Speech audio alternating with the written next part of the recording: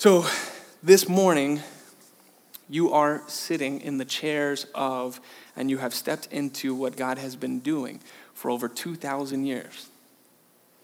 You are part of the era of the church.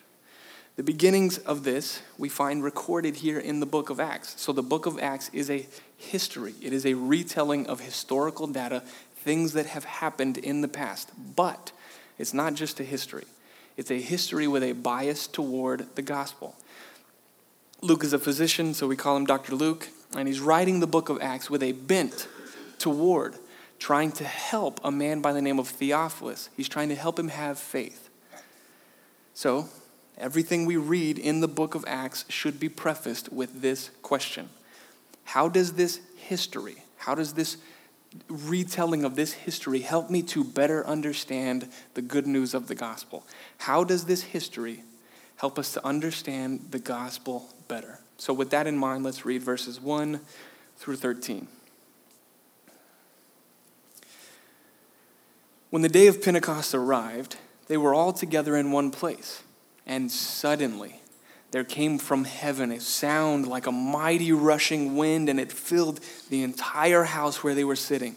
And divided tongues as of fire appeared to them and rested on each one of them. They were all filled with the Holy Spirit and began to speak in other tongues as the Spirit gave them utterance. Now there were dwelling in Jerusalem Jews, devout men from every nation under heaven. And at this sound the multitude came together, and they were bewildered because each one was hearing them speak in his own language. And they were amazed and astonished, saying, "Are not all these who are speaking Galileans?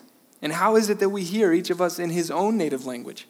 Parthians and Medes and Elamites and residents of Mesopotamia, Judea and Cappadocia, Pontus and Asia, Phrygia and Pamphylia, Egypt and the parts of Libya belonging to Cyrene, and visitors from Rome, both Jews and proselytes, Cretans and Arabians. We hear them telling in our own tongues the mighty works of God." And all were amazed and perplexed, saying to one another, "What does this mean?"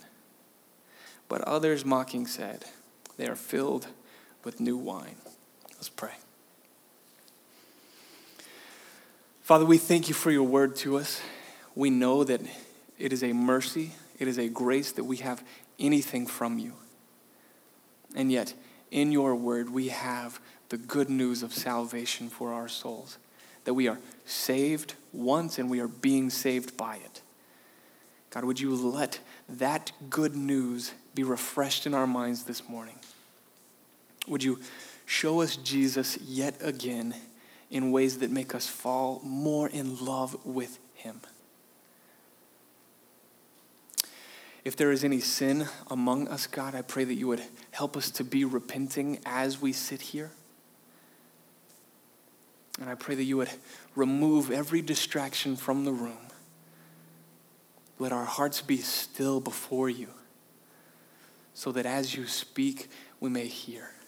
And so that as we read your word, you may speak directly to our hearts. Would you let it come through our minds to directly to our hearts, that it may change us?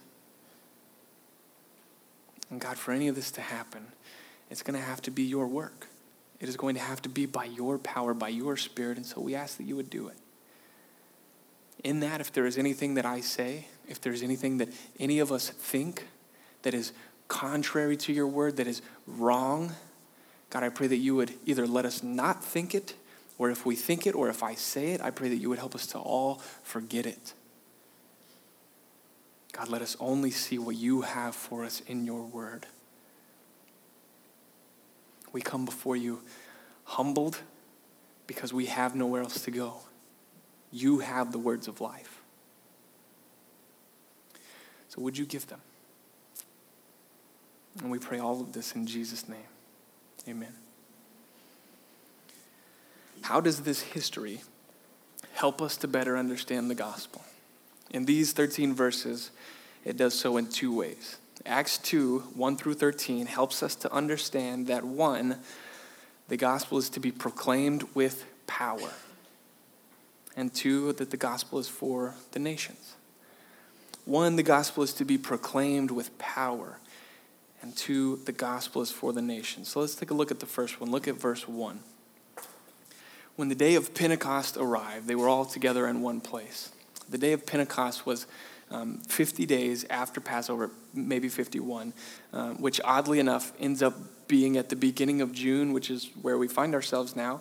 But Pentecost was at the end of the wheat harvest when Jewish people from all over, they would come to Jerusalem to offer their first fruits to the temple. It was basically just a huge party. People were lined up in the streets. People were coming together. Oh, I saw you last year. Hey, it's good to see you. And God uses this party as a springboard for the gospel to be proclaimed and for the church era to begin. It begins here. They're all together in the upper room praying, verse 2. And suddenly, there came from heaven a sound like a mighty rushing wind, and it filled the entire house where they were sitting. And divided tongues as of fire appeared to them and rested on each one of them. So a violent wind, this literally happened. A violent wind roared through the house like a tornado of fire, and it divided into separate flame-like tongues that individually danced on the heads of 120 people that are in the room. And God has always shown himself this way. Through fire, the burning bush, the column of fire, the column of smoke, the wind. And then through John the Baptist, God even promised himself that he was going to come with a baptism of fire. And now, it's here. It is here. He is here. God is here. The wind and fire of the presence of God is not something that needs to be mitigated on a mountain or in a temple somewhere in the Middle East where only one guy can actually make it in. But God is here. And he steps into personal relationship with individual believers through the Holy Spirit. Why? Why is God doing this? It's part of his redemptive plan to get his people back. Ever since the fall, God has been on a mission to redeem and purchase back his people from their sins by grace through faith. However, that's been his plan all along. That's been God's redemptive story all along. However, God's mission, the way that mission works out, looks a little different than it did in the Old Testament. The message is the same, but the means by which the message is proclaimed is different. The message of salvation began in the garden when God says, his offspring is going to crush the serpent's head. It all began right there, but we see it just a little more clearly in Genesis 12. God speaking to Abram at the time, says, "Go from your country and your kindred and your father's house to the land that I will show you.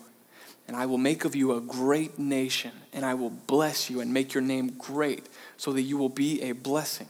I will bless those who bless you, and him who dishonors you I will curse. And in you all the families of the earth shall be blessed."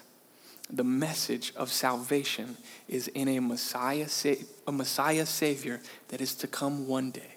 And he will bless all the families of the earth. From this point on in history, the message of salvation was brought to others by this one man and his family, and then eventually the nation that ended up caravanning through the Middle East. But the Holy Spirit did not indwell every believer.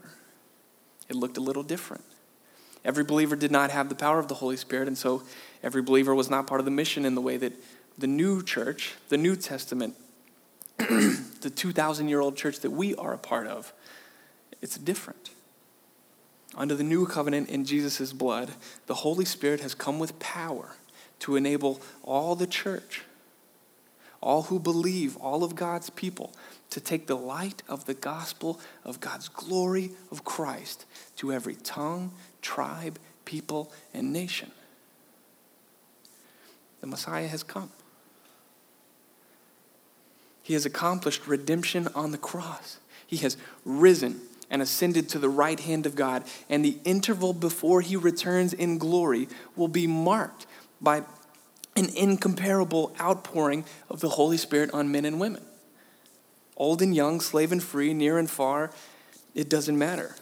And the people of God in this period, they're going to be born of the Spirit, reborn, baptized in the Spirit, filled with the Spirit, empowered with the Spirit to bear witness to this gospel. We live in these days.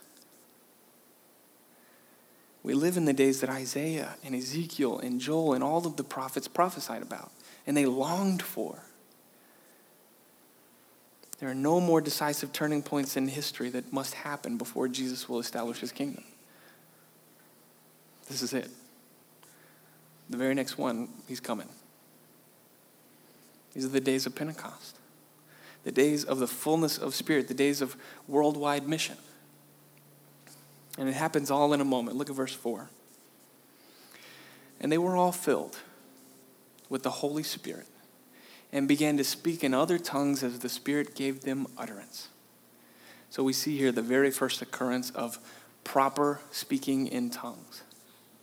However, there are also wrong ways to speak in tongues. Paul spends a good amount of time going over the legit use of these gifts in his letter to the Corinthian church because there are wrong ways to do it. Speaking in tongues is not like the modern day movement that we know of, that we might hear of speaking in tongues where there's gibberish being spoken and there is no language unto no interpretation and that proclaims no gospel. So here are just 4 marks for legit speaking in tongues, and we have them.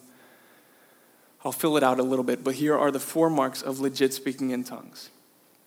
1, they should proclaim the gospel. All of the gifts that God has given to his children have one overarching purpose of proclaiming the gospel, of helping the gospel message to go forward and edifying the church in that gospel. Otherwise, what's the point? What's the point if we speak in any tongues, even our own? Tongues, the second one, tongues are for the proclamation of the gospel in human languages. It would be as though a man from China were sitting in the seats today, did not speak English, and I, in perfect Mandarin, I do not know Mandarin, in perfect Mandarin, were able to explain to him the gospel of Jesus Christ. It would be in his language. He would understand it in his own language. This is the purpose of speaking in tongues as we see it here in Acts 2. It's for the sake of the gospel, and it's in his language. These tongues are spoken in languages that others understand. We know this to be true because of verse 5. Now, there were dwelling in Jerusalem Jews, devout men from every nation under heaven. Every nation under heaven. And at this sound, the multitude came together, and they were bewildered, rightfully so, because each one was hearing them speak in his own language. Third, speaking in tongues must always be interpreted. God gave his church 2 gifts surrounding the gift of tongues: tongue speaking and tongue interpreting. The goal was that all could understand and benefit from the truth that was being spoken. So according to the Bible, the gift of tongues was meant to communicate God's message of the gospel directly to another person in his or her native language. And so, if those present could not understand the language being spoken, those tongues were useless. And that's what made the tongues interpreter necessary. So you have both. Speaking in tongues must always be interpreted. The fourth thing, speaking in tongues must be done in order. In short, it must not distract from the gospel. 1 Corinthians 14, we see Paul handling this issue because the Corinthian church was not handling it well. They were not speaking in tongues in proper ways. So he says in 1 Corinthians 14 that tongues aren't assigned for believers, but for unbelievers. And that only 1 or 2 or 3 should speak in tongues at a time, and those are with interpretation. And that it's better to speak 5 words to instruct someone than 10,000 in a tongue. The modern day tongues movement places this gift on a high pedestal. But it shouldn't be so. Speaking in tongues does not save a person, nor is a person saved if they can do it, nor does it offer proof that they are saved, because it can be done wrong. It's merely a gift that enables some people to proclaim the gospel. So is this gift still around today? Sure, if they are legit. How do we know if they are legit? If they proclaim the gospel in another language, are interpreted that all may understand and benefit from it, and are done in an orderly manner so as to not distract from the gospel. Tongues can absolutely be done wrong, but they can also absolutely be done right. And lives can be saved and transformed by the good news of the gospel being proclaimed in their language. The gift of tongues is even a spiritual gift that Paul says we are to desire. But you may not ever be in a position to use it. And so we place it in its proper place as a tool to proclaim the gospel, nothing more, nothing less. Tongues are not the point of the passage, but they help us to see the point. Dr. Luke is leading us on a journey. He's writing this letter to Theophilus for the purpose of retelling history with the purpose of building up his faith. So it's a history with a bias toward the gospel. And so we are to view everything in this book in light of the gospel. So what do we learn about the gospel here in these verses? That the gospel is to be proclaimed with power from the Holy Spirit. Where we are in this upper room, the apostles are hiding. They're hiding for their lives. Because the man that they followed for 3, maybe 2 years, he was just crucified. They might be too. He was crucified in the same city where they are. And so this fear where they are is where they will remain without the power of the Spirit. And this is totally appropriate. No one will go as a witness to the gospel in that city. Like nobody's going to step out that door as a martyr for the kingdom unless they have a divine, from the Holy Spirit, power. It makes no earthly sense to step outside of that room. And without power from the heavens above, no one's going anywhere. But we know they do. Proclaiming the gospel for them means that they will have to step into hard places, like where the gospel or where the Messiah was crucified. Proclaiming the gospel will mean that we too step into hard places that make no earthly sense to the rest of the world. To walk across the street or driveway in order to begin a conversation about how Jesus really is the only way is really exclusive in a world, in a culture of inclusivism. It's upside down to speak of bearing a cross as opposed to living our best lives now. It's very anti our culture to proclaim the gospel of laying down our lives as Jesus laid down his life, as opposed to, well, I still want to live the rest of my life the way I want to live the rest of my life. Our culture, just here in Forney-Terrell-Talty, is one of comfort. And I'm going to live my life the way I choose to live my life. People may not say it, we may not say it, but it's written with our lives. It's just our culture. For us to step into that kingdom, to proclaim another kingdom with another king, that's going to take nothing less than the power of the Holy Spirit. That's the point.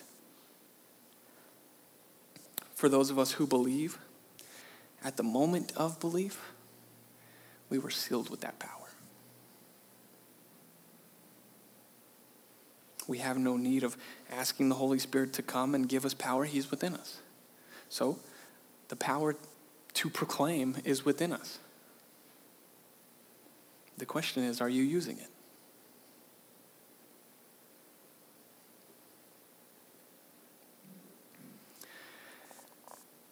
It is to be proclaimed with power because we have no power. However, this is not the only truth about the gospel that we learn here. We also learn that the gospel is for the nations. Look at verse 5.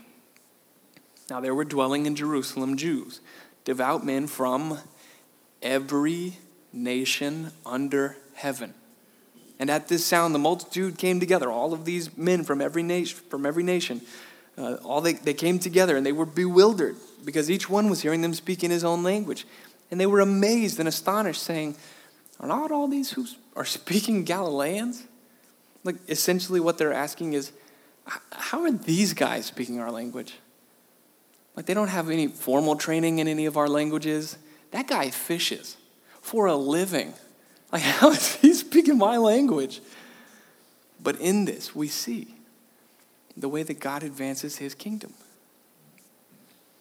They weren't the most amazingly skilled or educated. And yet God used them. So there's hope for all of us who feel that we aren't worthy. There's no excuse. In fact, Christianity at its core is really only for those who admit they have no strength and no purpose in life, no hope, nothing but weakness. On my own, I have no hope, no purpose in life that will not lead me unto eternal death.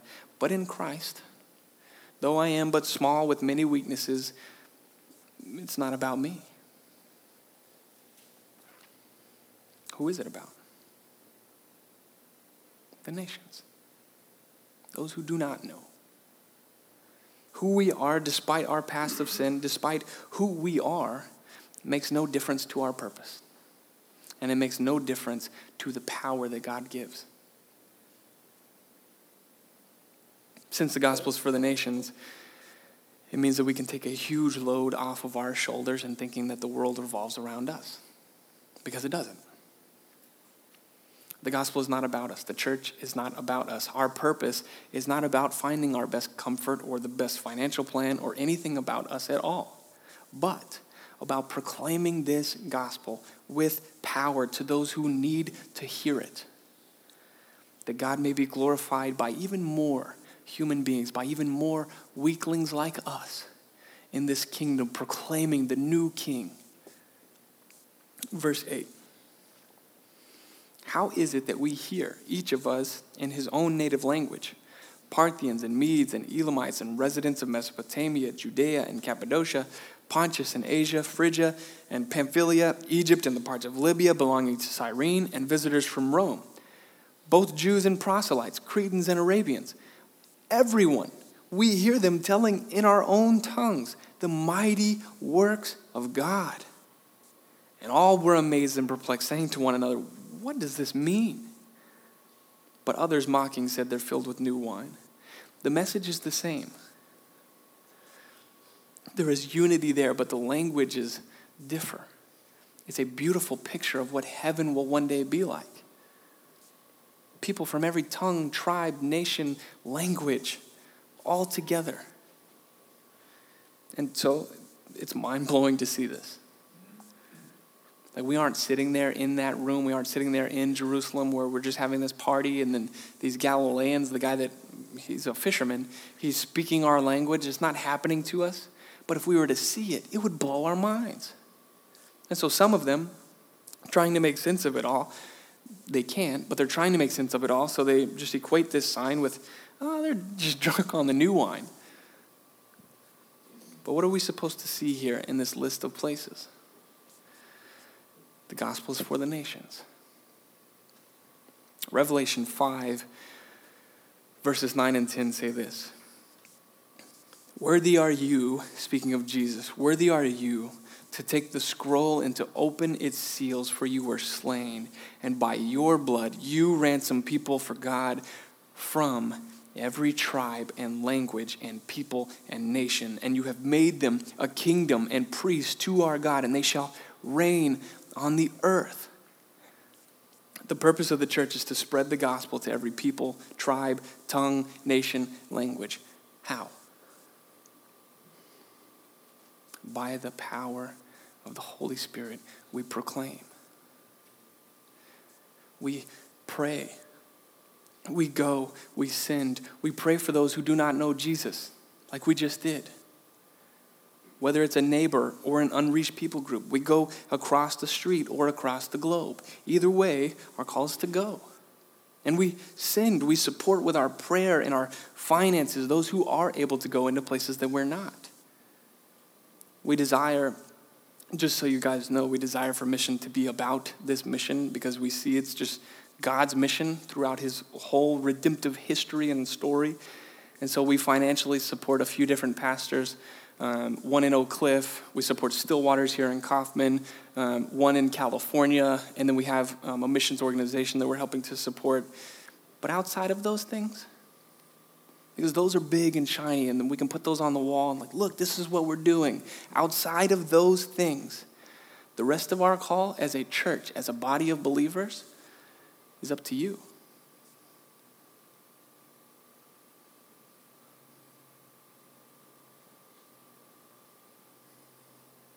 You are the person that God has placed in the lives of others.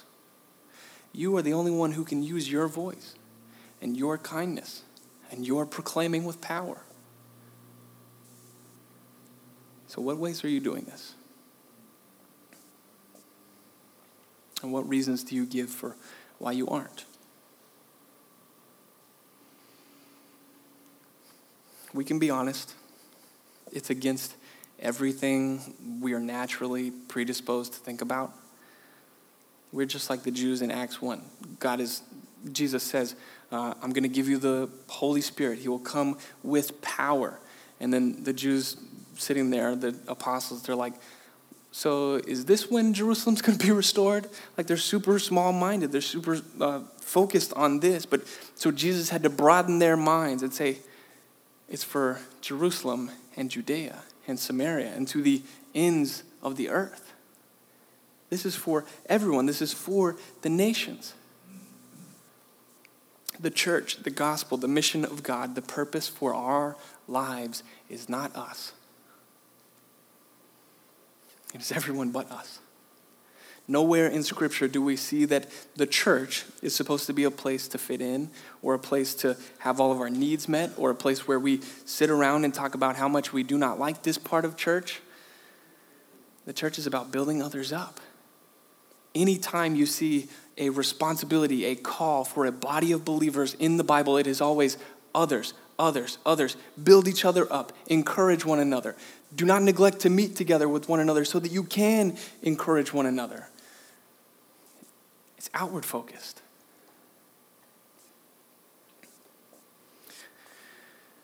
The church is about building others up and taking in a deep breath of relief from the pressures of the enemy and the flesh and fighting the fight of sin every day. We come in here and we take a deep breath so that we can walk out of this room every Sunday on mission for the kingdom of God, to live a small glimpse of our eternal purpose, to glorify our great God and King, and to tell others the good news of the gospel that this King is victorious over sin and death. The mission of God is not about us. It is about the nations. It's not about us, but it is up to us. Will you proclaim? And how will you? The day of Pentecost, as we read it here, over everything, stands as a mighty demonstration of God's pursuit of worship of his glorious name. For people from every nation, from every tongue, every tribe. We as followers of this great King in heaven, we get to offer it. We get to offer salvation to everyone. Ones that we love, ones that we hate. Ones we care for, ones that annoy us, ones that are kind, and ones that absolutely do not deserve any bit of God's mercy or grace. People like us. The ground is level at the foot of the cross, so there are no better or worse than. We are all redeemed. And so our purpose is to proclaim with power this gospel. You can join too. The question does remain, though. Since we are to proclaim this gospel to the nations with power, what are we to proclaim? What did these men and women proclaim? Look back to verse 9. Parthians and Medes and Elamites and residents of Mesopotamia, Judea and Cappadocia, Pontus and Asia, Phrygia, Pamphylia, Egypt, and the parts of Libya belonging to Cyrene, and visitors from Rome, both Jews and proselytes, Cretans and Arabians, everyone. We hear them, the apostles, telling in our own tongues what? The mighty works of God. What are these mighty works of God? If you will, turn to Psalm 145.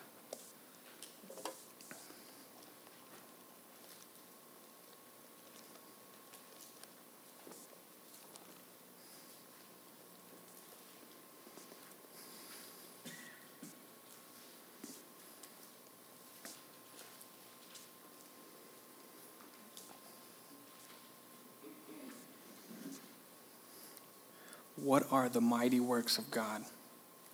I will extol you, my God and King, and bless your name forever and ever.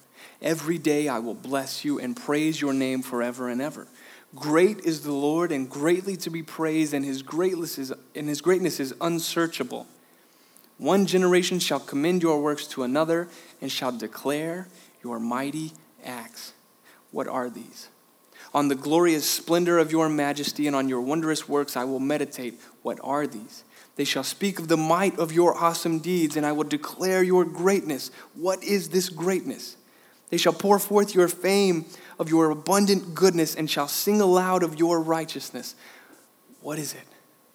The Lord is gracious and merciful, slow to anger, and abounding in steadfast love.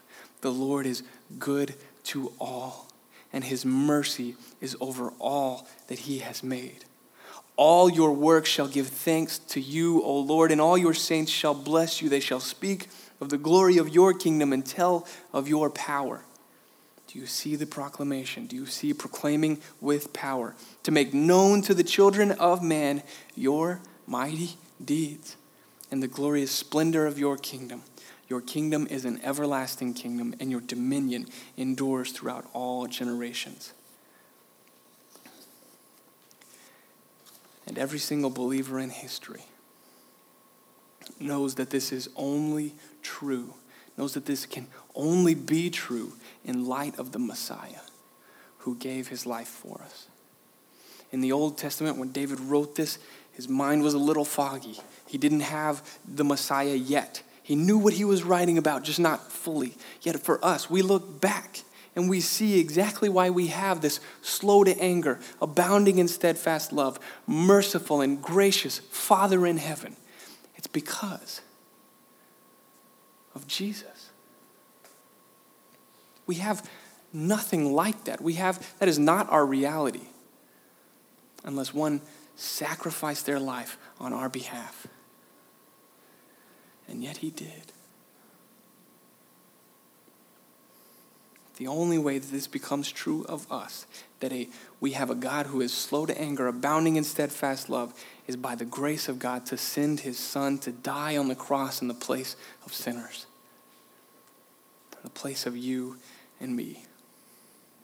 And we are made righteous by faith, by trust, by believing in the finished work of Christ on the cross. It says that was enough to satisfy the wrath of God on my behalf. The life, death, burial, resurrection, and ascension of Jesus Christ. The fact that we deserve nothing but eternal death in hell, but on the basis of a perfect sacrifice are given eternal life as a gift. All because of everything that Jesus has accomplished. These are the mighty works of God. And they are all encompassed in the gospel of Jesus Christ. So when they're sitting here and they're saying, they're declaring the mighty works of God, what they're telling them is that the Messiah has come. Everything that he promised, everything that God has promised for 4,000 years up to this point, you guys, it's happening. They're declaring the good news of the gospel. They're proclaiming with power from the Holy Spirit to every nation. It didn't matter who was in that room. You're from China, you know Mandarin, we're going to start speaking that together. I'm going to tell you about the gospel. That's the power of the Holy Spirit there.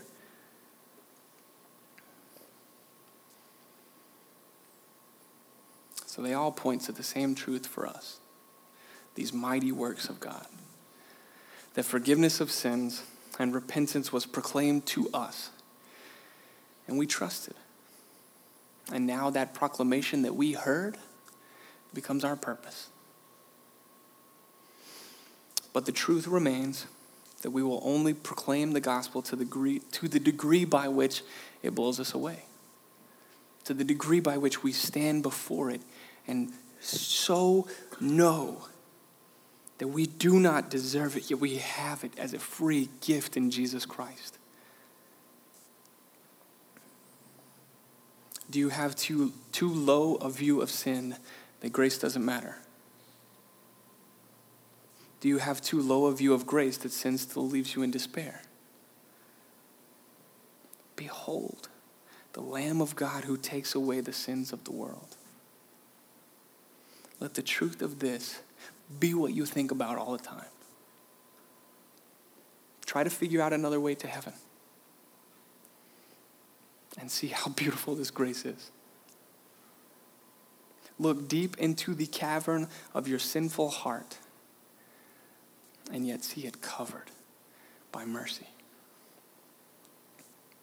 Behold the gospel.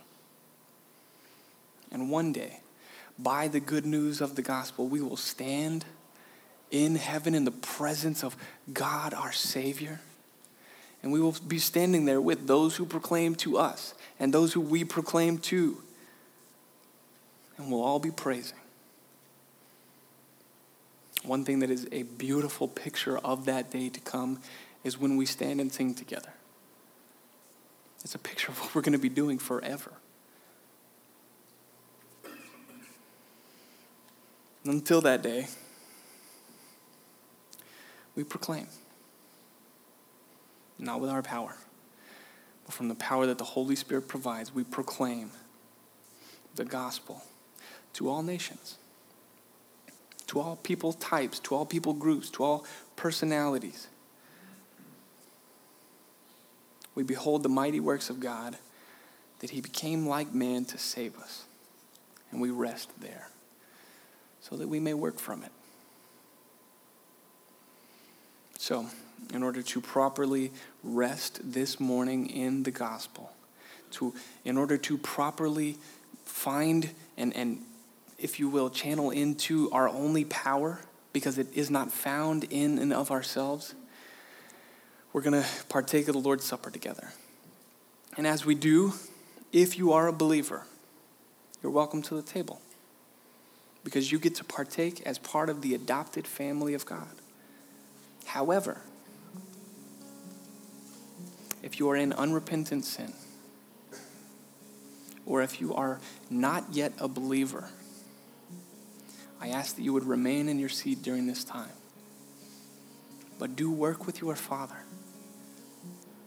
Let this time be for all of us a time where we examine our own hearts and lives. Do we believe? Do we trust in Christ, in the finished work of Christ on the cross for our salvation? If you're in unrepentant sin, you already know that you are not living according to your call because of the powerlessness that you are living in. Turn back to your Father in this time and live in your purpose again this morning. Take a deep breath of God's mercy that is new for you this morning and turn from your sins again today, so that those you are called to may not see your heavy and dark eyes of sin, but may behold your gracious Father who has forgiven your sin. Believe again in the gospel. If you're an unbeliever, this good news of the forgiveness of sins by the sacrifice of Jesus, it can be yours. It can be good news for your sins too. If you would forsake your sins and trust in Jesus for your only way to eternal life. There is no other way, but there is a way. And it comes through hearing this gospel and believing in it for the sake of your life. Believe in the good news of the gospel today. For all of us, here is our prayer. Father, we admit and confess that we need this body and blood to cover our sins of failing to proclaim this gospel. Would you, by your Holy Spirit, give us power to proclaim it to the world? Would you allow us to live in the hope of this gospel, that we may proclaim it well? We ask in Jesus' name. Amen. So for all of us, take your time. The only hope that we have. rests in the gospel.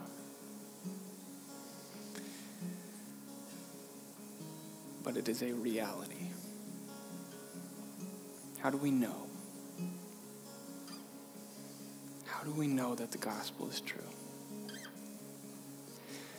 Because on the night when Jesus was betrayed, he took bread.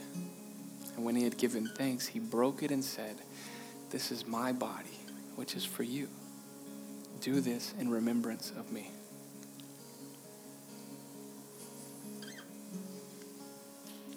In the same way also, he took the cup after supper, saying, "This cup is the new covenant in my blood. Do this as often as you drink it in remembrance of me." Let's pray.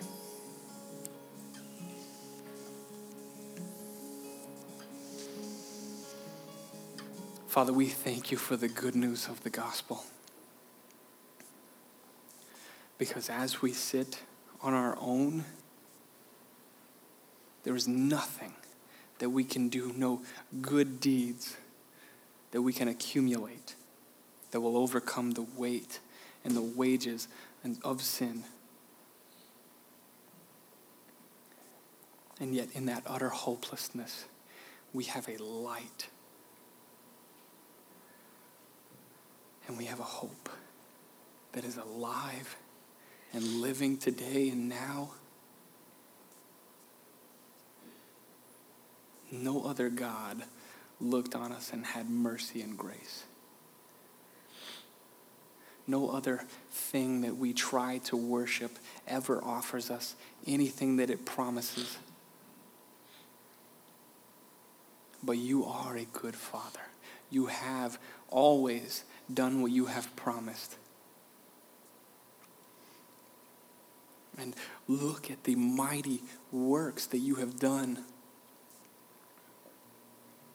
That we are utterly hopeless in and of ourselves, and we have no deserving quality about us that anyone would look at us and see that we are worthy. Yet you sent your Son to take our place on the cross that we deserved, to give us grace that we did not deserve.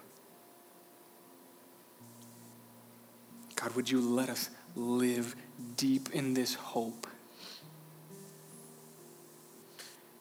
Help us now, Father, to believe that this is true. That our sins have been paid for by your body that was broken for us and your blood that was shed on our behalf. God, help us to stand in this gospel so that we may proclaim properly.